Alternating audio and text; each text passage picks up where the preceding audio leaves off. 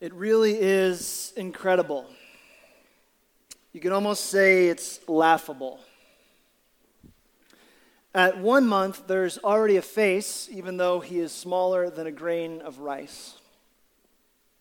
At 2 months, his ears, arms, and legs are starting to form. Between 3 and 4 months, tiny eyelashes, fingernails, and hair starts. He can even yawn.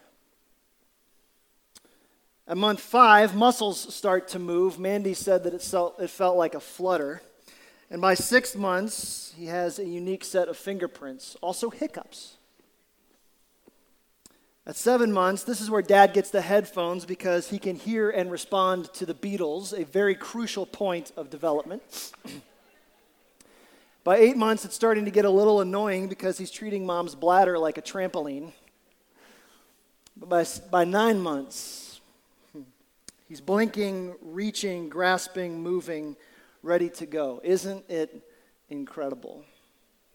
Almost laughable. We have 3 kids, and I remember every time Mandy told me that she was pregnant. And if you're a parent in this room this morning, you've had that experience, this wonderful collision of emotions from like 9 different angles, right? It's like terror and fear and joy and like, oh my gosh, right? I remember when we went to the hospital and I got to hold each one of them for the first time. They got that little blue and pink little hat that every hospital in America has. Nurse leaves. Lights are down, Mandy's resting, and I'm holding this person.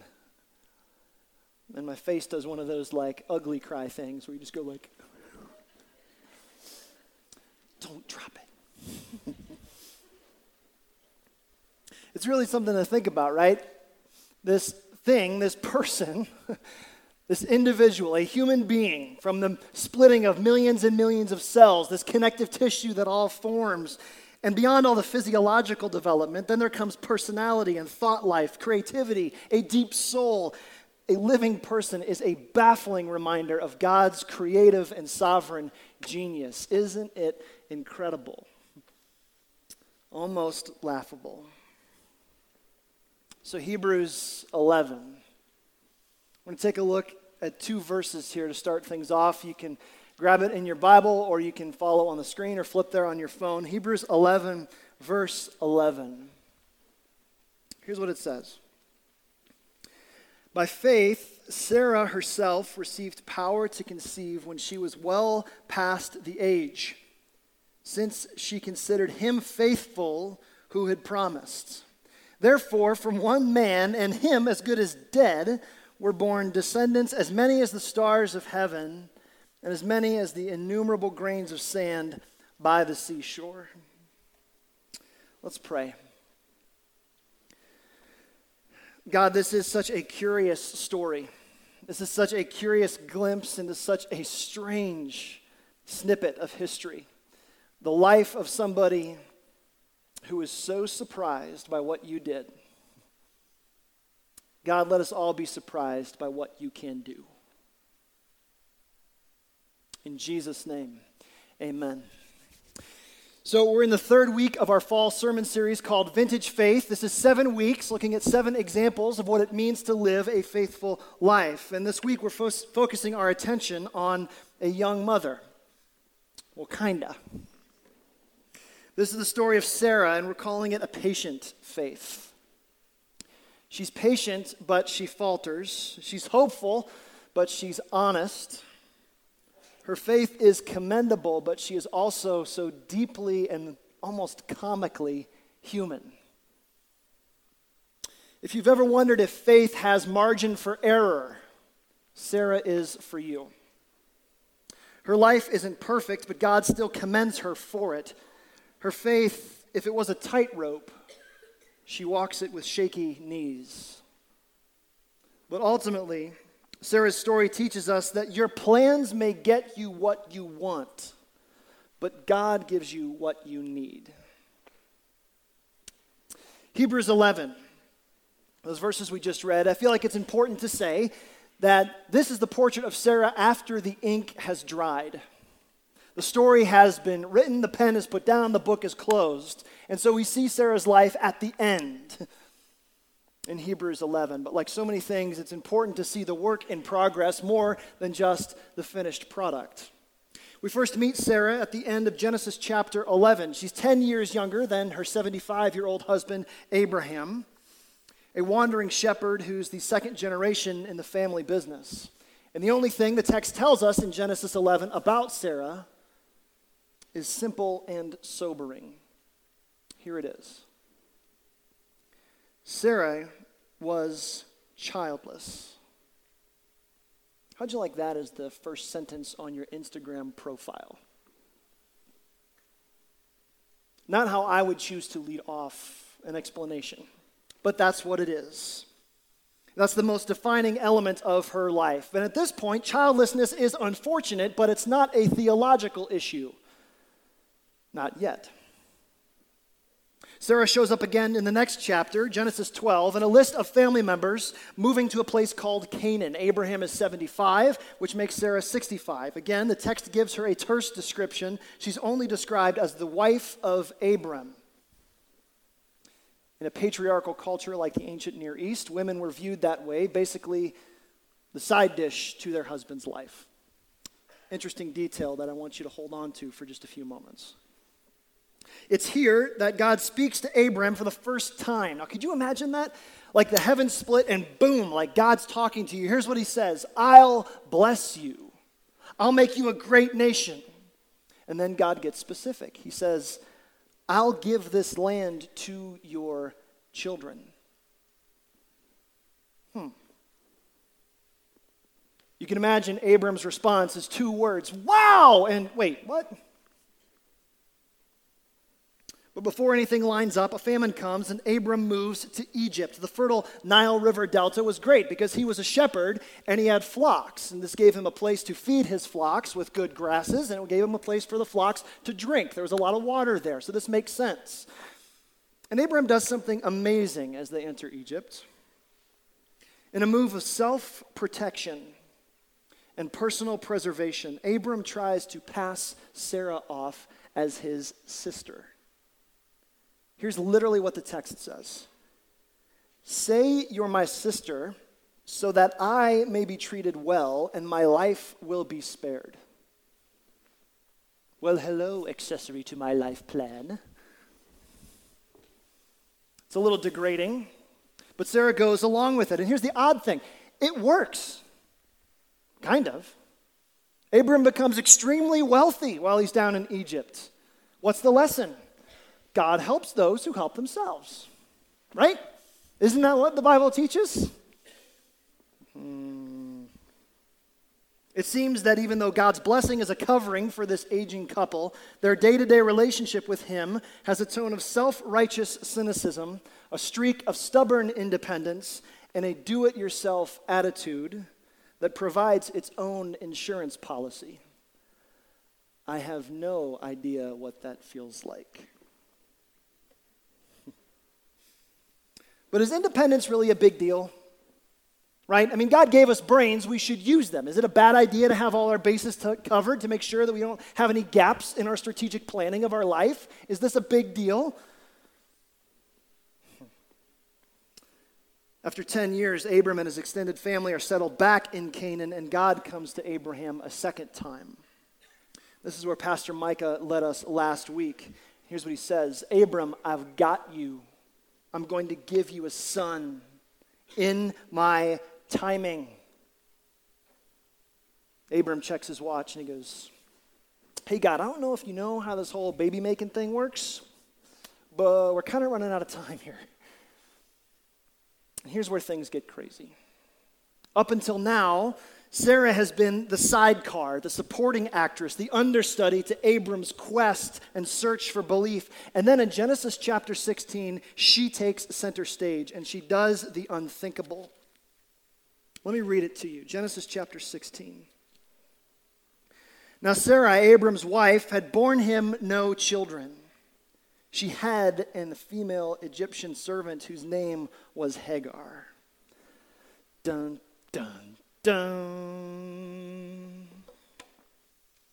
Sarah said to Abram, Behold, now the Lord has prevented me from bearing children. That is a strong indictment. Go into my servant, that it may be that I shall obtain children by her. And Abram listened to the voice of Sarai. And after Abram had lived 10 years in the land of Canaan, Sarai, Abram's wife, took Hagar the Egyptian, her servant, and gave her to Abram, her husband, as a wife. And he went into Hagar, and she conceived.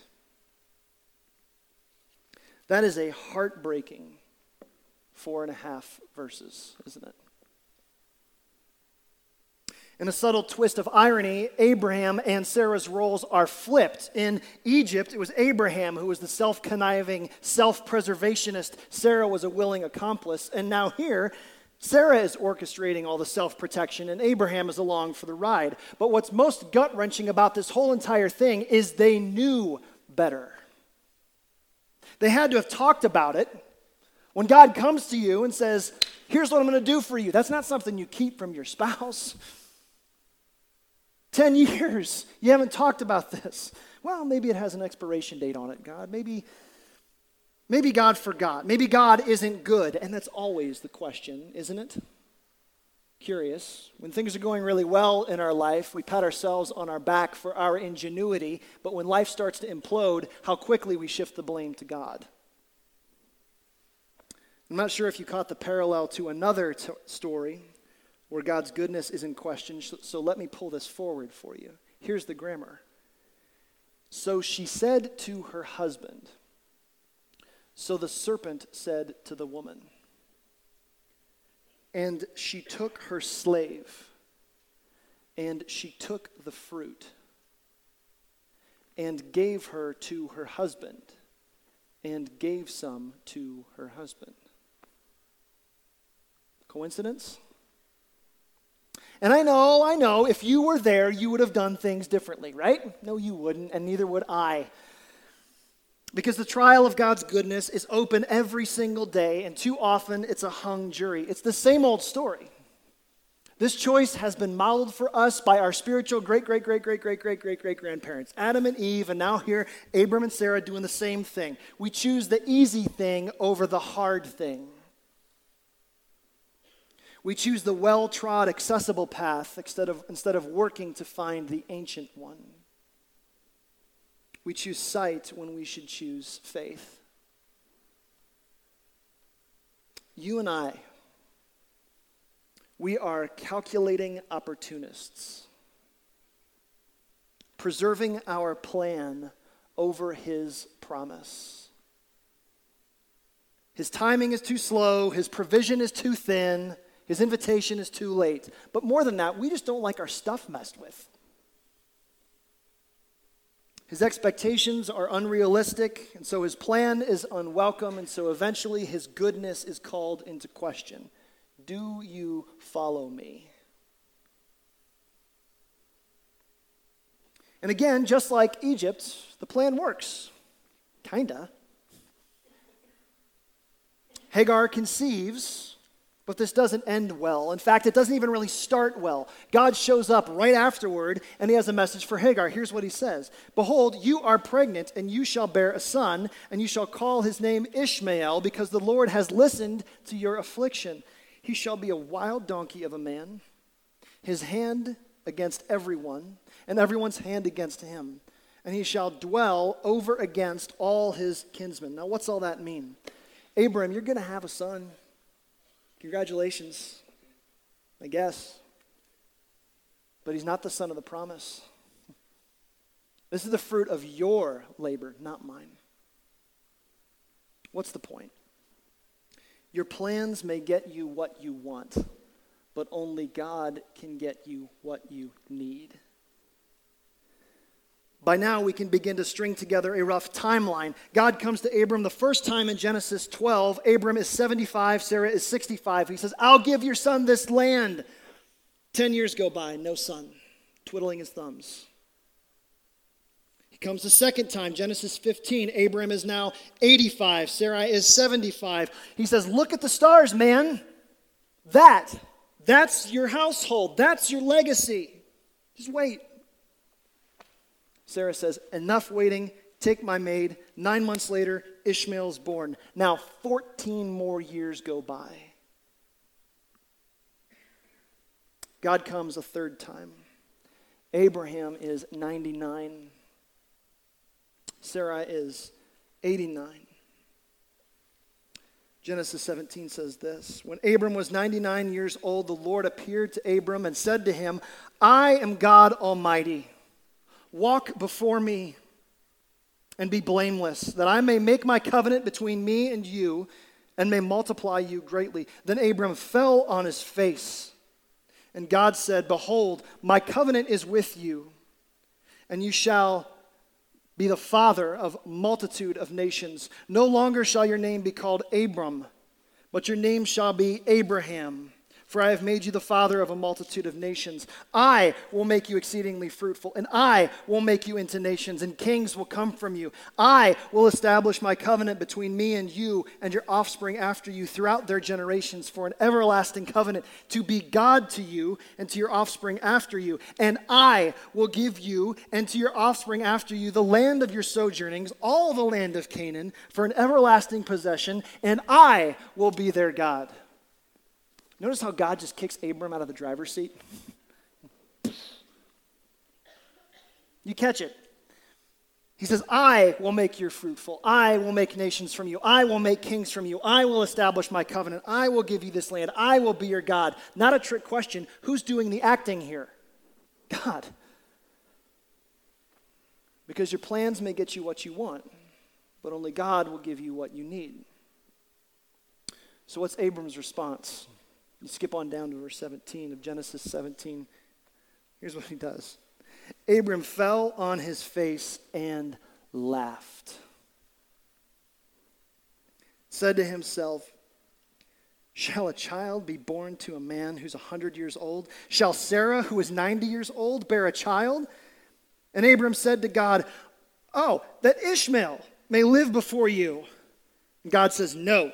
But Sarah, your wife, shall bear you a son, and you shall call his name Isaac. I will establish my covenant with him as an everlasting covenant for his offspring after him. Now, I can be a little thick. But if God tells you something once, that's pretty important, right? If God tells you something 2 times, do you think he means business? How about 3 times? And if it still doesn't get through, where is the communication breakdown? Well, does Abraham get it? Nope. Look how he suggests his 13-year-old son. He goes, look, how about Ishmael? And God's going, stop trying to help me out. Very creative problem solving. You're a great planner, Abraham. I don't need your plans right now. I don't need your help, and I don't need your advice. I am God, and I am working my plan that is way bigger than you. Sit down and shut up for a minute. My interpretation.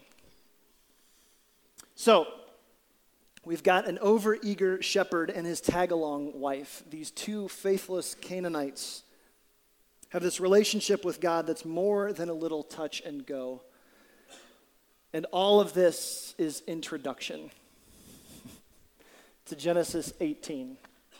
I'm aware of my time, but join me there. Genesis 18. This is the most defining moment in Sarah's story, and it's also the most mysterious. It starts off on a sleepy afternoon outside a tent, and then it gallops into this year-long theological journey toward God's goodness.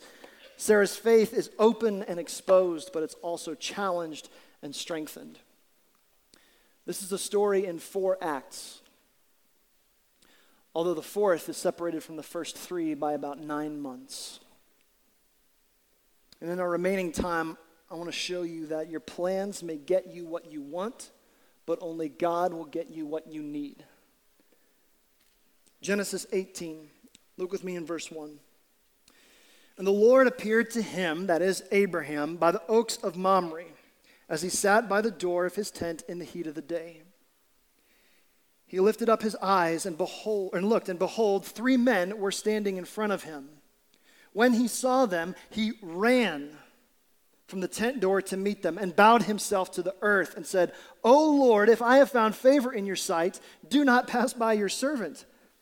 Let a little water be brought, and wash your feet, and rest yourselves under the tree, while I bring a morsel of bread, that you may refresh yourselves. And after that you may pass on, since you have come to your servant. So they said, do as you have said. And Abraham went quickly into the tent to Sarah and said, quick, 3 seahs of fine flour, knead it and make cakes. And Abraham ran to the herd and took a calf, tender and good, and gave it to a young man who prepared it quickly. Then he took curds and milk and the calf that he had prepared and set it before them, and he stood by them under the tree while they ate. So, a few questions right off the bat. Who are these guys, and what is with the impromptu barbecue? It's interesting, the text doesn't explicitly say who all 3 of these mysterious visitors are, and we don't want to take unnecessary liberties. Some theologians have speculated and said, wait a minute, 3 people? Like with mysterious godlike qualities, sounds like the Trinity.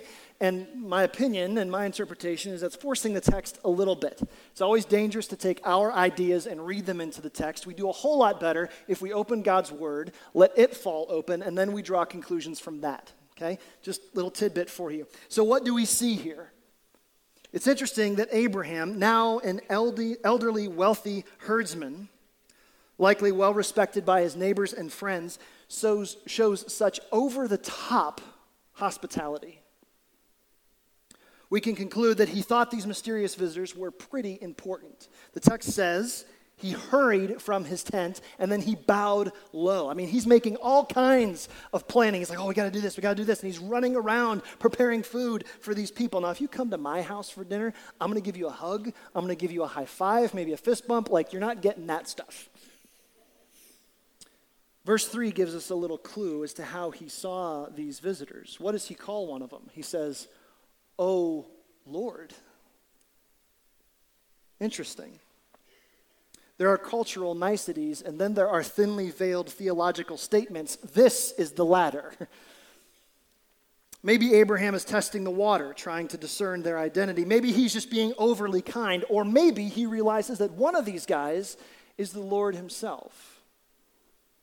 In any case, he shows extravagant generosity with the meal. Now there's a bit of comedy here, because what's he say he's going to bring them in verse 5? He says, I'm going to bring you a morsel of bread. But what's he bring them? Cakes made from 3 seahs of fine flour. That's enough flour to fill a 5-gallon bucket from Lowe's. Okay, that's enough flour to make 27 loaves of bread. You think it's a little over the top for 3 people that come to your house? Maybe. And then meat, but not just meat, a choice, tender calf, curds, and milk. The cakes are like the appetizer. Think about it like garlic bread. A lot of garlic bread. The meat is the main course. This is his 12-ounce filet mignon, meant to show his social standing and his prosperity, probably both. The curds and the milk are the side dishes, meant to accentuate the taste of the meat and show his thoughtfulness to his guests. You put it all together, Abraham sees these 3 strangers as mysterious, but strangely very important. And perhaps one a little more important than the others. So he invites them to eat. His plan is working perfectly. He is both waiter and host. He's enjoying their favor, just like he intended. He has planned and executed this whole scene masterfully. But one of these guests is about to blow his mind. Take a look in verse 9. They said to him, "Where is Sarah, your wife?" Whoa, like momentum shift much? Weren't you going to compliment me on my awesome hospitality? More bread. But then he continues. He said, "She's in the tent." The Lord said, I will surely return to you about this time next year, and Sarah, your wife, will have a son."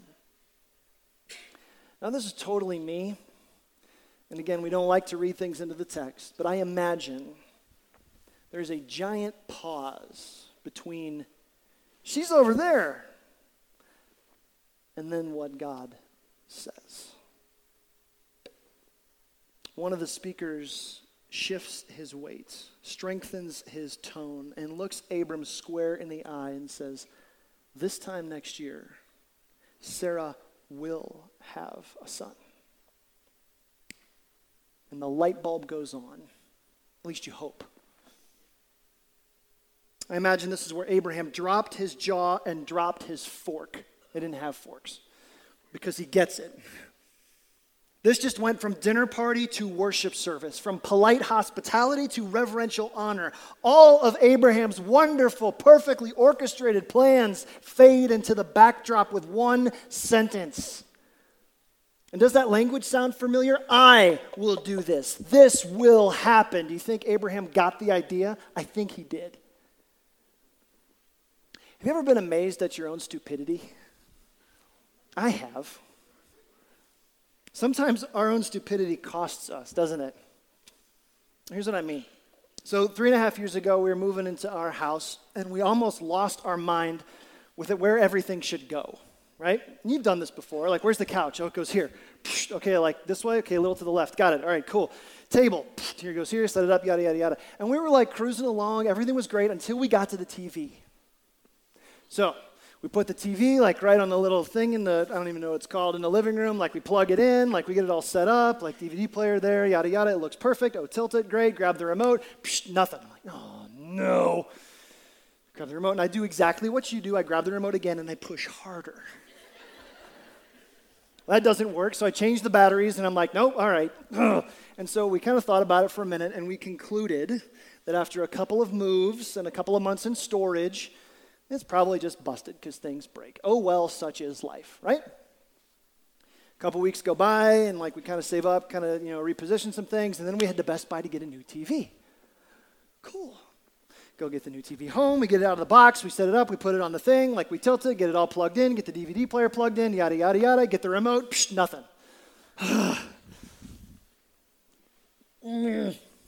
Nothing. Right about then, Mandy goes, "What do you suppose this light switch does?" True story. Now, some of you are wondering if I have any common sense at all. Whether it be desks or TVs, I cannot be trusted to lead anything more complicated than a light switch. So there you go. How could you be so stupid? Like a $350 face palm. Like, I acted so rashly. What's the point? If we invest in our preservation apart from God's plan, we run the risk of losing God's provision. I'll say that again. If we invest in our preservation apart from God's plan, we run the risk of losing God's provision. Because that's really Abraham's deal right here, isn't it? What lie is he believing?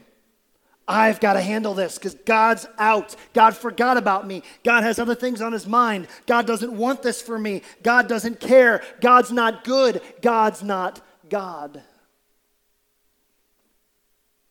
Your plans may get you what you want, but only God can get you what you need. Now here comes the best part. The most indicting part of this whole scene and the most ironic. Take a look again in the last half of verse 10. And Sarah was listening at the tent door behind him. Now Abram and Sarah were old, advanced in years. The way of women had ceased to be with Sarah. So Sarah laughed to herself, saying, "After I'm worn out and my Lord is old, shall I have pleasure?" The Lord said to Abraham, "Why did Sarah laugh and say, 'Shall I indeed bear a child now that I am old?' Is anything too hard for the Lord?" And there's the question. Mic drop moment. Whenever you're reading your Bible, you've got to know that every text, every story has one meaning, one interpretation. And in the case of narratives or stories, it's usually buried in a line of dialogue or like a quick aside. Just a little Bible study tip for you. In this case, it's this rhetorical question. Is anything too hard for the Lord? Now, interesting little tidbit. Abraham hasn't spoken since he went over there. Well, let's pick it up. At the appointed time, I will return to you about this time next year, and Sarah shall have a son. But Sarah denied it, saying, I didn't laugh, for she was afraid. He said, no, but you did laugh. Now, Sarah is far enough away where it's doubtful that a mere man could have heard her quietly laugh to herself under her breath, so the dialogue must be supernaturally discerned. But Sarah eventually overhears part of the discussion, and she's afraid. Now, here's what's really crazy.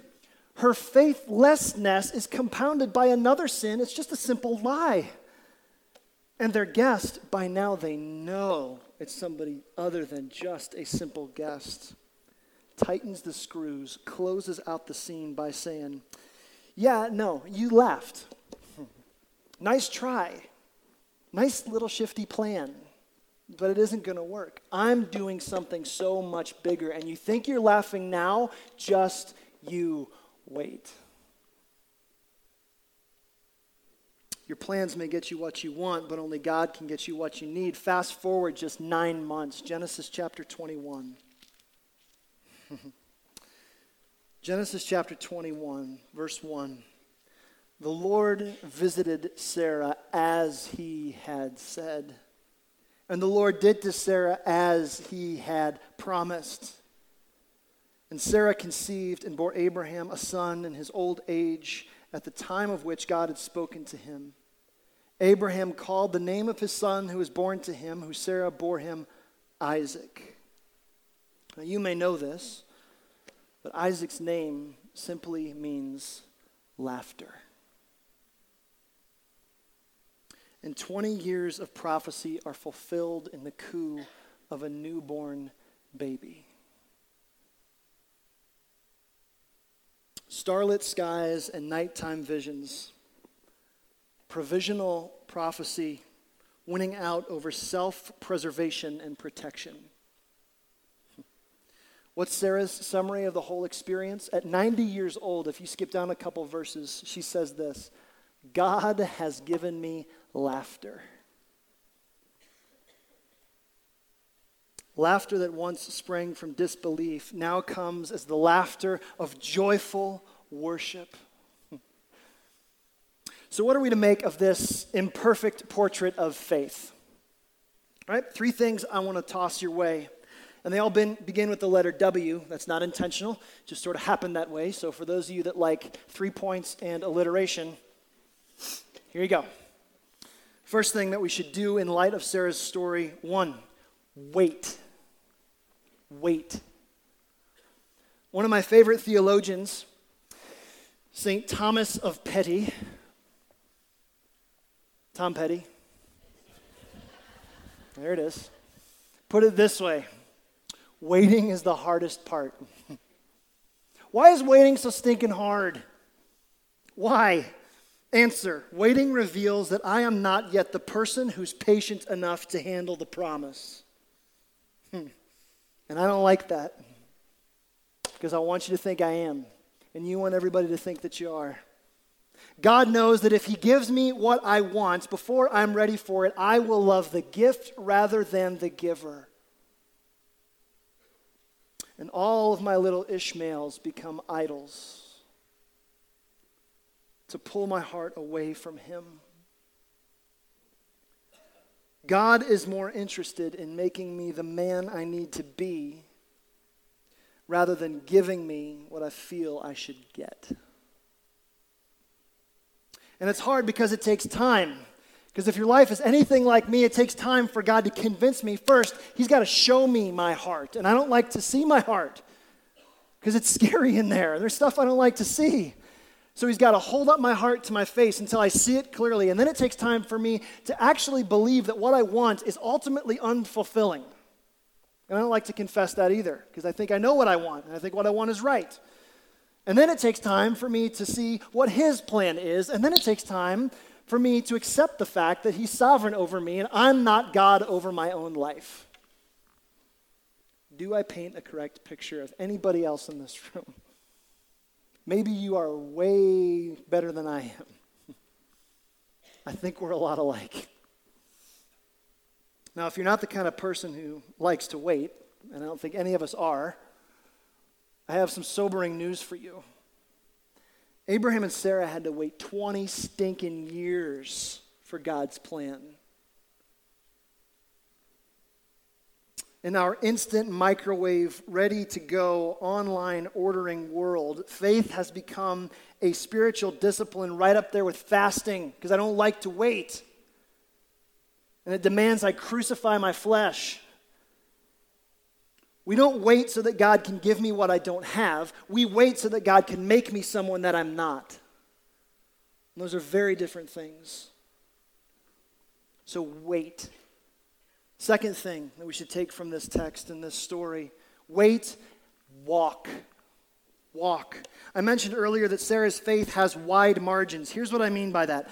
I find a lot of comfort in the idea that Sarah is listed in Hebrews 11 with all these wonderful pillars of the faith, these examples of godly people who live their lives according to God's plan. But then her life, it took a lifetime to develop. I find a lot of comfort in that. Hear me, faith isn't a tightrope that we have to walk perfectly, but we must walk forward.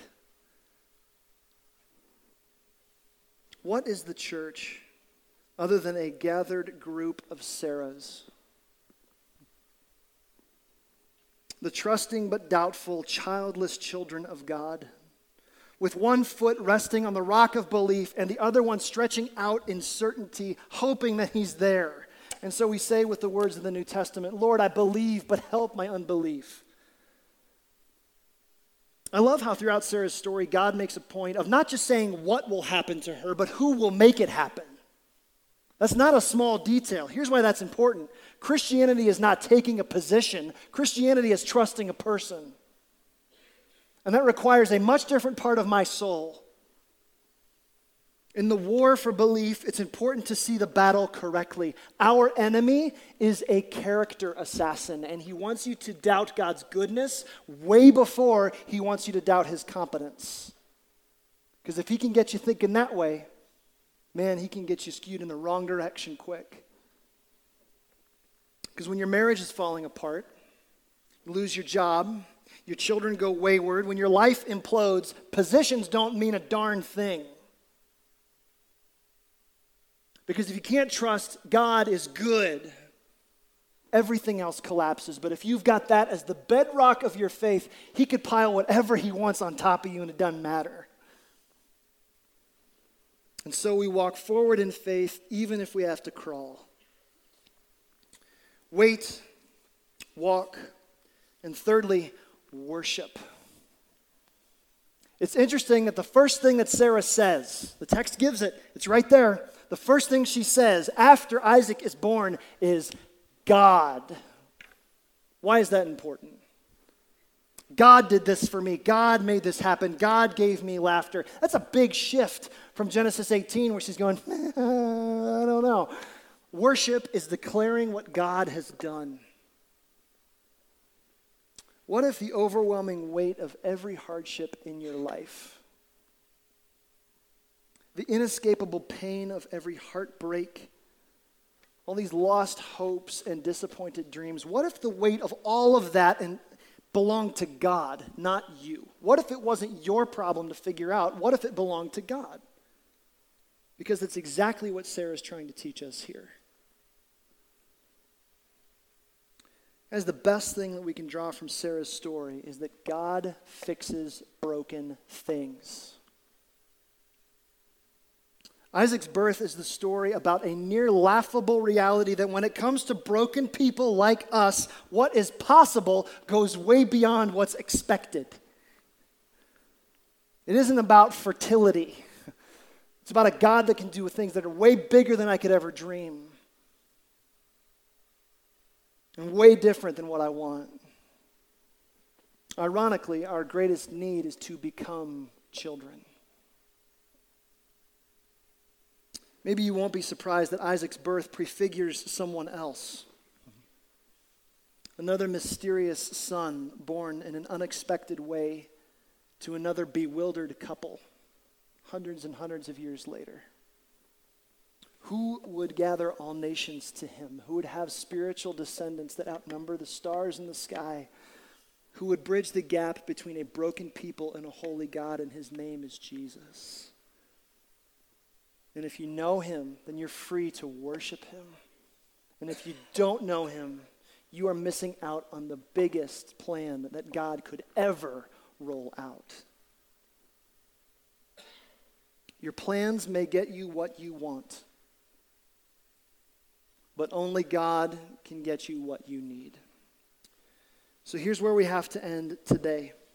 Every birth is a miracle, right? Whether it's the birth of a newborn baby or the birth of a child of God. In our first birth, we enter this world kicking and screaming because we're cold and we're hungry and we're afraid. In our second birth, we worship in joy in the warm glow of our Heavenly Father. And that is incredible. Almost laughable. Let's pray. God, you are the giver of all good things. Forgive us for the times where we see your plan and say, it's not enough. We see the beginnings of your provision and we ask you to hurry it up. Forgive us for the times we doubt your goodness. You are undoubtedly good and you are undoubtedly sovereign. You are working your plan since before time. And you push it all forward and then you give us your Son. Not just so we can have what we want, but so we can have what we need. Adopted sonship and daughtership to you. God, we say thank you. Thank you for Jesus. In his name we pray. Amen.